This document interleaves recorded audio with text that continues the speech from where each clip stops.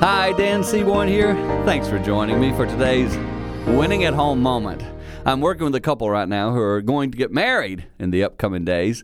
And for my first time, they're asking about making sure their pets are involved in the wedding. They're going to have both their dogs on their wedding date. I was laughing about it, thinking about that. And then I said to them, I got no problem with that because it's not about dogs. It's not about bridesmaids. It's about you long term. We can enjoy the moment of a wedding, but let me remind you, the wedding day and in the actual ceremony, that isn't what a wedding is. That's just a celebratory moment.